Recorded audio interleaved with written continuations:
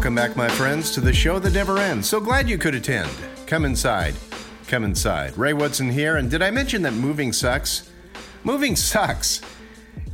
Especially when you got to move an entire house to another state. It's a play with 7 acts, I think, and we're in Act 5. I definitely know every exit on I-5 now. I probably know every big rig driver on I-5 now. What's up, Hank? This is going to go on for another week or so, but the good news is we'll be down there for spring training, and I'm really looking forward to that. And of course, during this time, you have a lot of free time to think while driving, and I've been thinking back about my time in the Bay Area and how special it's been. And I've been thinking back to a couple of moments in particular in the last couple of days. It's the late 90s. I'm just getting a foot in the door in the Bay Area. I moved up to the Bay Area to be closer to my kids at a time I was getting divorced. I had a good job in Bakersfield, by the way.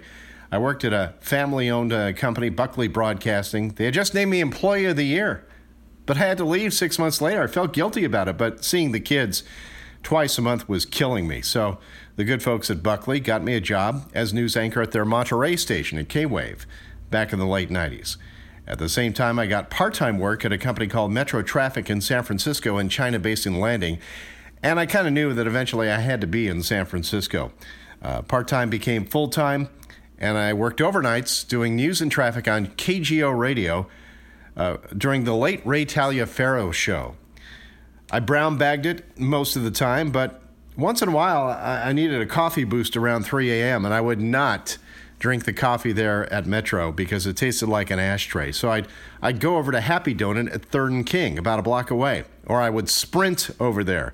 It was not a great neighborhood at the time. Empty parking lots, homeless encampments, old warehouses, very run-down part of the city, except for the driving range near the off-ramp. That was pretty cool. Another moment I'm thinking about in the early 90s. Bob Lurie wants to sell the Giants. At the final series at Candlestick at the end of the 92 season, looked like the Giants were leaving the Bay Area for Tampa, St. Petersburg. Fans brought signs begging the Giants to stay. And there's a famous photo of a forlorn 5-year-old boy leaning on the railing next to a sign reading, "Mr. White, do what's right. Keep the Giants in San Francisco." And of course, the Giants stayed. That boy became the Giants' all-star shortstop, Brandon Crawford. That neighborhood in China Basin became transformed as the Giants opened what was then Pac Bell Park in 2000. The ballpark was a catalyst for tremendous development in that area. And I can tell you, 20 years later, that neighborhood is completely changed for the better, I think, but very busy now. That development would include the Chase Center, by the way, a few blocks down where the Warriors will play starting next season. There's a common thread in those stories, and that's Peter McGowan. McGowan made a fortune as CEO and chairman of Safeway grocery stores, but then stepped in to lead the ownership group that bought the Giants from Bob Lurie for $100 million and kept them in San Francisco. And Lurie had a deal in place to move the Giants to Florida. They could have been playing at Tropicana Field. Instead, they stayed and played at one of the most beautiful stadiums in baseball. They signed Barry Bonds, 6 years, $43 million, maybe the best free agent signing in baseball history. They hired Dusty Baker as manager. They went from 72 wins to 103 wins in 1993, but they lost the National League West to the Braves, a season that kind of justified use of the wild card right then and there.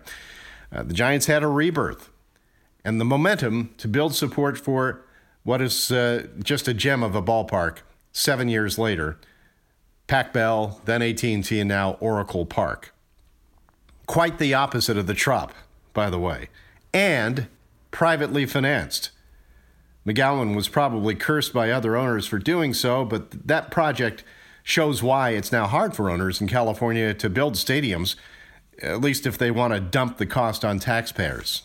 And I say to them, well, tough. McGowan's legacy was not perfect. He coddled Bonds, and Bonds knew how much power he held, which led to lots of friction in the organization, in the clubhouse, and with the media. The Mitchell Report put McGowan in a bad light, and the Giants got their reputation as being one of the franchises lax in the steroid era, while Bonds pursued home run records. Although I think Major League Baseball carries the bigger share of the blame. McGowan was moved out as managing general partner in 2008. So the last few years were on the ugly side. Not as ugly as, say, Charles Johnson's political donations, but still kind of ugly. But given the benefit of time, it's easy to see how positive McGowan's impact was to the team and to the city. The Giants are also known now for their community work and for their treatment of former players. And this was brought home to me going to the Giants fantasy camp and seeing a lot of ex-players down there in Scottsdale. And that's the word they used time and again, family. They were treated like family. And that really started with Peter McGowan. They started the Forever Giants Alumni Association. The Giants became the first pro sports franchise to dedicate an annual game to combat AIDS and HIV. Until there's a cure day in 1994. I went to one such game a few years later. Casey and the Sunshine Band played. But it really is a remarkable event and a remarkable move by a baseball team to take that leap at that time. Former great players like Willie Mays and the late Willie McCovey were welcomed back into the organization. And McGowan established the Wall of Fame. It is only fitting that he, too, will soon be added to the wall. Peter McGowan died Sunday at the age of 76 after a battle with cancer. You know, it's not my style to lionize rich people. Not that I begrudge success, but it's what you do with that success. McGowan used his success as a platform to keep the Giants in San Francisco, make the team better, transform a neighborhood, and maybe for a few brief moments, transform a city during 4 World Series. And McGowan touched many lives that way with his vision. Willie Mays said, "I've lost a great, great friend. He was like my godfather. No one can replace him." Brandon Crawford's mom, Lynn Crawford, tweeted, "Sad to hear the passing of Peter McGowan, who had a hand in making my son's dream a reality." Maybe McGowan's influence helped make life a little bit better for every Giants fan out there. Definitely made my experience in San Francisco much richer than I could have ever imagined. From the days of sprinting across the trash-filled empty parking lot at China Basin just to get some coffee and hoping I wouldn't get attacked, to sprinting from the press box to the bunker at a gleaming ballpark the next block over, doing post-game shows through 3 World Series championships for the Giants' flagship radio station. Peter McGowan, thanks for the memories. A guy who made some pretty good memories in the 1987 season at Candlestick, the Hackman, coming up on Triple Sally Report. You may be familiar with the website awfulannouncing.com. They did a feature on Blue Wire. Not because we're awful. They actually feature both highs and lows in sports media. But they did it because, well, we're innovators. Here's a quote.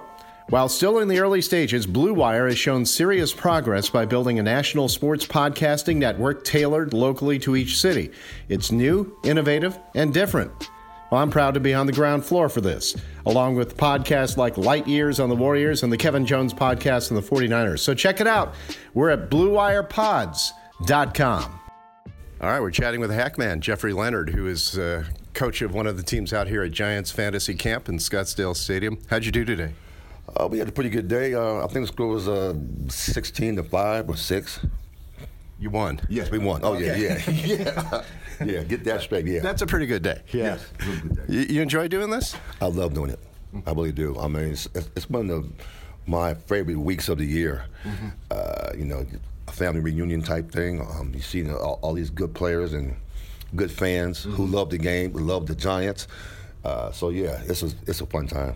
I've talked with several players, Steve Klein, for example, guys who have played with several different teams in the major leagues, but they come back here. You know, they seem to have a connection with the Giants for whatever time they played here. And, of course, with you were MVP in the 87 NLCS, so it's a big memory for you. But, I mean, you played with a few different teams. Yeah, well, I played with Milwaukee, Seattle, Houston, and L.A. So, yeah, no, it's not the same.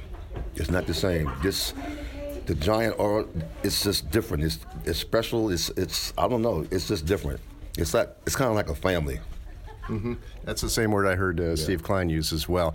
And you hear that, and people say, "Well, okay, that sounds like corporate speak," but it's really true. From what I hear from a lot of different players, and what he said is, whether you're an all-star or you're a quote unquote a bottom feeder, they treat you the same. Yes, they do. And people who know me know that I'm not politically correct. I say what I want to say. It's like a family. It truly is. I mean, they treat everybody good. I don't know if a lot of people know this, but you went to the same high school as Wilt Chamberlain. Not at the same time. No. But I think Walt Hazzard also went to Overbrook in Philadelphia. So they had quite a little tradition going there. And I don't know if you were actually headed toward baseball first, because you were playing other sports. Yes, I played basketball, football, ran track, all that. I kind of fell in love with football. Yeah? But, I always could play baseball, so it kind of worked out in that manner. But Wally Jones went there as well. Oh, right. Yeah. Okay. Yeah, that's part of what one time was the greatest NBA team ever. That 66-67 team with Wilt and Wally and, let's see, there was Chet Walker. Yeah. Lucius Jackson, and of course Hal Greer. Hal Greer, yes. Yeah. Hal Greer, yeah. So growing up, that was the team you were rooting for, right? Oh, still. Always. Philadelphia all the way. Yeah, the 76ers, man. All the way through. Irving and Malone, all those guys. Great history. And of course, the Warriors came from Philadelphia out to the Bay Area. Do you have? Did you root for them, or you pay attention to them much? I'm not a Warrior fan. Oh, okay. See, okay. If it's Bay Area podcast, you're right. You're not politically correct. No, that's okay. That's okay. I respect their talent and all that. Oh, it's a great organization, a great team. But you know how sports go. I like the Sixers, and all that. I love LeBron James, so it's kind of that's the way it is. Okay, all right. Well, we're going to see him a lot once he gets back from his injury. I look at this whole deal out here in Scottsdale and how they've got this nice stadium now and how spring training has grown over the years. And I just bought a house down here, and people are telling me, well, you better stay out of town when spring training comes because it gets crazy. But I think it's great. I think it's kind of become a thing. It's an industry of its own. I think it is too, man, because we had my spring training was on this same field, but before they, a little different. Made it just nice, exactly. I mean, this little town gets electric during the spring training time. It's a lot of fun, a lot of energy, a lot of expectations, and it's a lot of fun. So what you up to now? You're still up in Rockland? Up in Roseville area, Rockland, Roseville area. I started Hackman baseball, and I have a 13U team and an 18U team, so I'm having a lot of fun. I talked to another NLCS MVP in Cody Ross, and it's just funny how those things happen. I mean, you get hot at the right time, and my God, you were hot at the right time in '87. I know the Giants didn't win it, but still, the fact that it's a thing that can make a career. It's something 34 years from now they remember you. Yes, that was a special time, and and yes, I did get hot at the right time because leading up to that series, I was in a serious slump, right. And Roger was thinking about not even starting me. So yeah, it changed things around for me. What's it feel like when you're in that zone? It feels great. Yeah, I'd imagine. I mean, the ball looks huge. You're having fun, you relax, and so forth. But the main thing is that I wished it could have rubbed off, and everybody felt the way I did at that time. Yeah. But it just feels wonderful. But we lost, so all that got wiped out. I know it's kind of bittersweet, but at the same time, you look back at your individual accomplishment, and you say, well, at least. I mean, it sounds weird to say, but at least I did my part. Well, we all did our parts, man. I mean, it's the game of baseball. Yeah. Ups and downs. I mean, the guy hit the 3-1 home run. I think he had one home run all year. Tom Lawless. No. Oh, not Tom Lawless. Oquendo. Jose Oquendo. That's right. He hit the home run. I was like, oh, wow. So he hit one at the right time as well. It's one of those things, but it was a hard-fought series.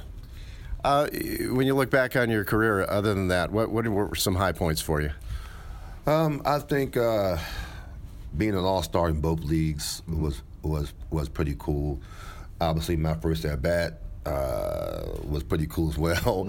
But I was at L.A. and Houston before I came to San Francisco. It wasn't until I came to San Francisco that I really felt like a major league ball player. I was raised in San Francisco in that sense, because the great history. I mean, tremendous history. So when you got here, it's like, oh, wait a minute, everything was different. You have to get off. Yeah. But yes, that changed my life. That changed my career. That in that one trade. Mm-hmm. Yeah, and that'll happen. You get in the right place at the right time, and it works out for you. You look at these folks who come out here, the fans who get a chance to sort of live their dream on the ball field here, and different abilities and so forth.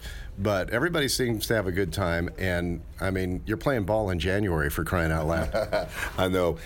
For me, this is wonderful because, like you said, there are so many different types and ages and old guys and young guys. But my thing is the fact that when you go into the clubhouse and if you sit there, I love to watch the rookie campers when they walk in and they see their names on their jersey in their locker. It is priceless. It is absolutely priceless, man. I love that part about this camp. Yeah. Yes. No, it's very cool. Well, leading up to spring training, the Giants, I don't know how closely you pay attention to them right now, but I mean, they're kind of in a tough spot, trying to come back from a couple of bad years. I mean, what do you think it's going to take for them to get back to where they want to be? Well, obviously, you always want to build up your, your farm system. Yeah. We have a lot of strong young men right now, so what's it going to take is if they don't, make some blockbuster deals, it's time for those guys to step up. When you get your shot, you have to make some noise. That's just the way it is. I'm tired of hearing about young kids and all this, rookies and all that. No. If they can make it to the big leagues, it's time for you to shine right now. So we need the young Bucks, the young Giants to do their thing. Yeah, I think I hear this phrase a lot when they're talking to young players. There's a reason you're here.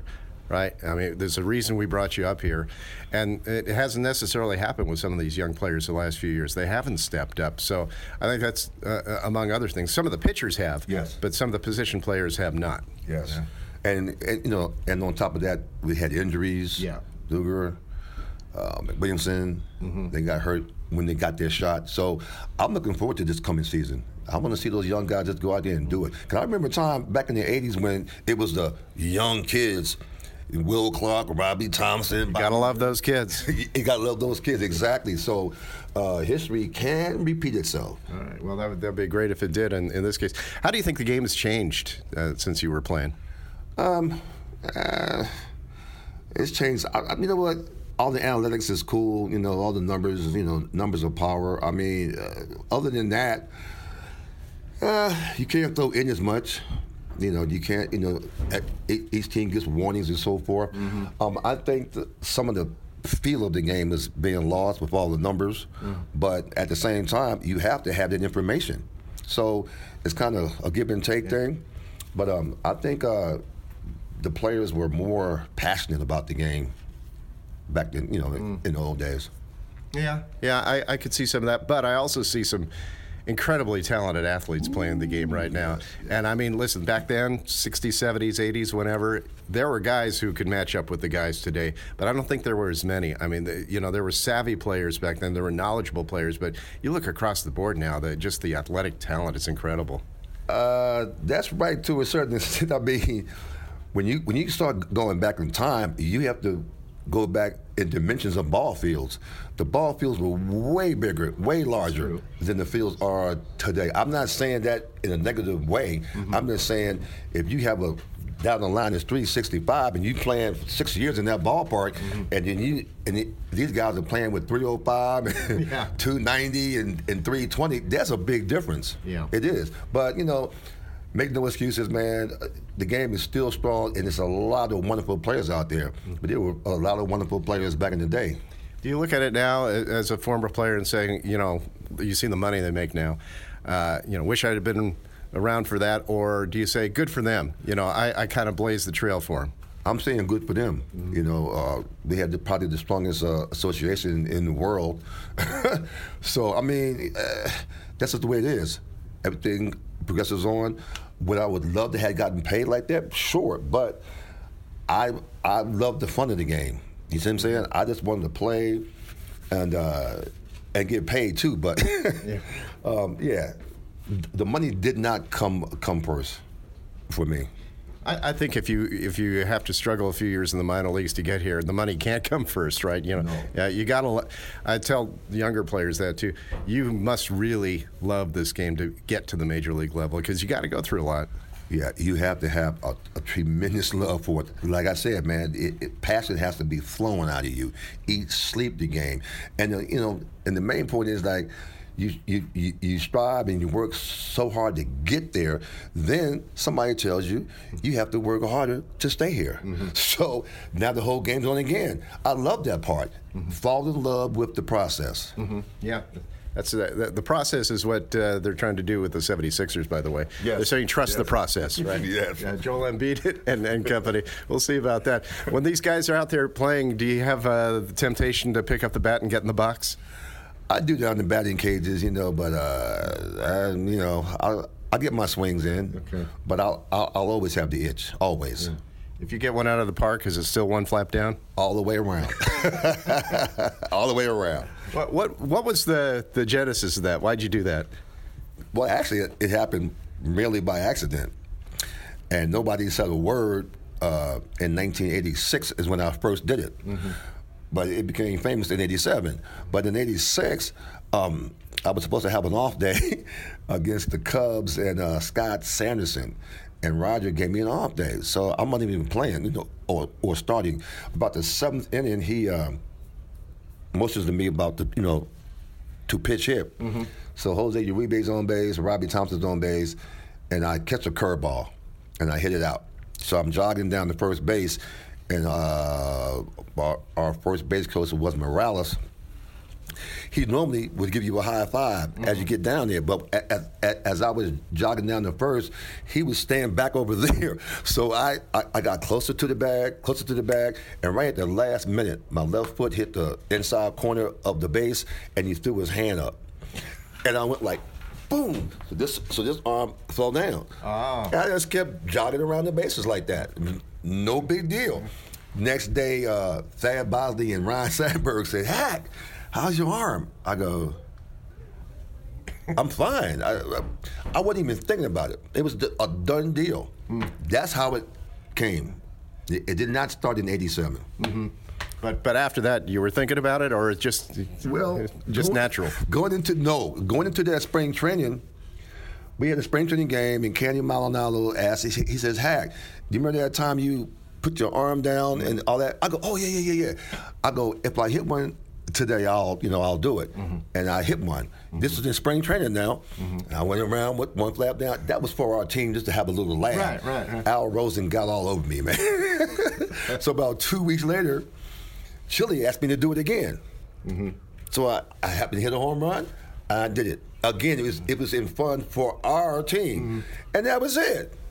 I didn't do it again until we clinched the pennant up there in San Diego. Okay. When that happened, I had put a little flavor on it, so I actually did it on purpose then. Okay. Well, you hit enough, or you hit in the right spots, then Rosen can't say anything, right? Exactly. So then when the St. Louis series came, I wasn't even thinking about it at first, and then I kind of got ticked off or something, and I didn't like where our fans were sitting, and all that, and I just said, wow, if I hit a home run today, I'm definitely going to do this thing, mm-hmm. and the rest is history. Yeah, it got its own momentum. Well, it's great moments in Giants history for sure, and obviously they've had some pretty good ones the last decade, and we'll see if they can start building up again here in the next couple of years. And it's great talking to you, Hack, and good to see you down here. Great.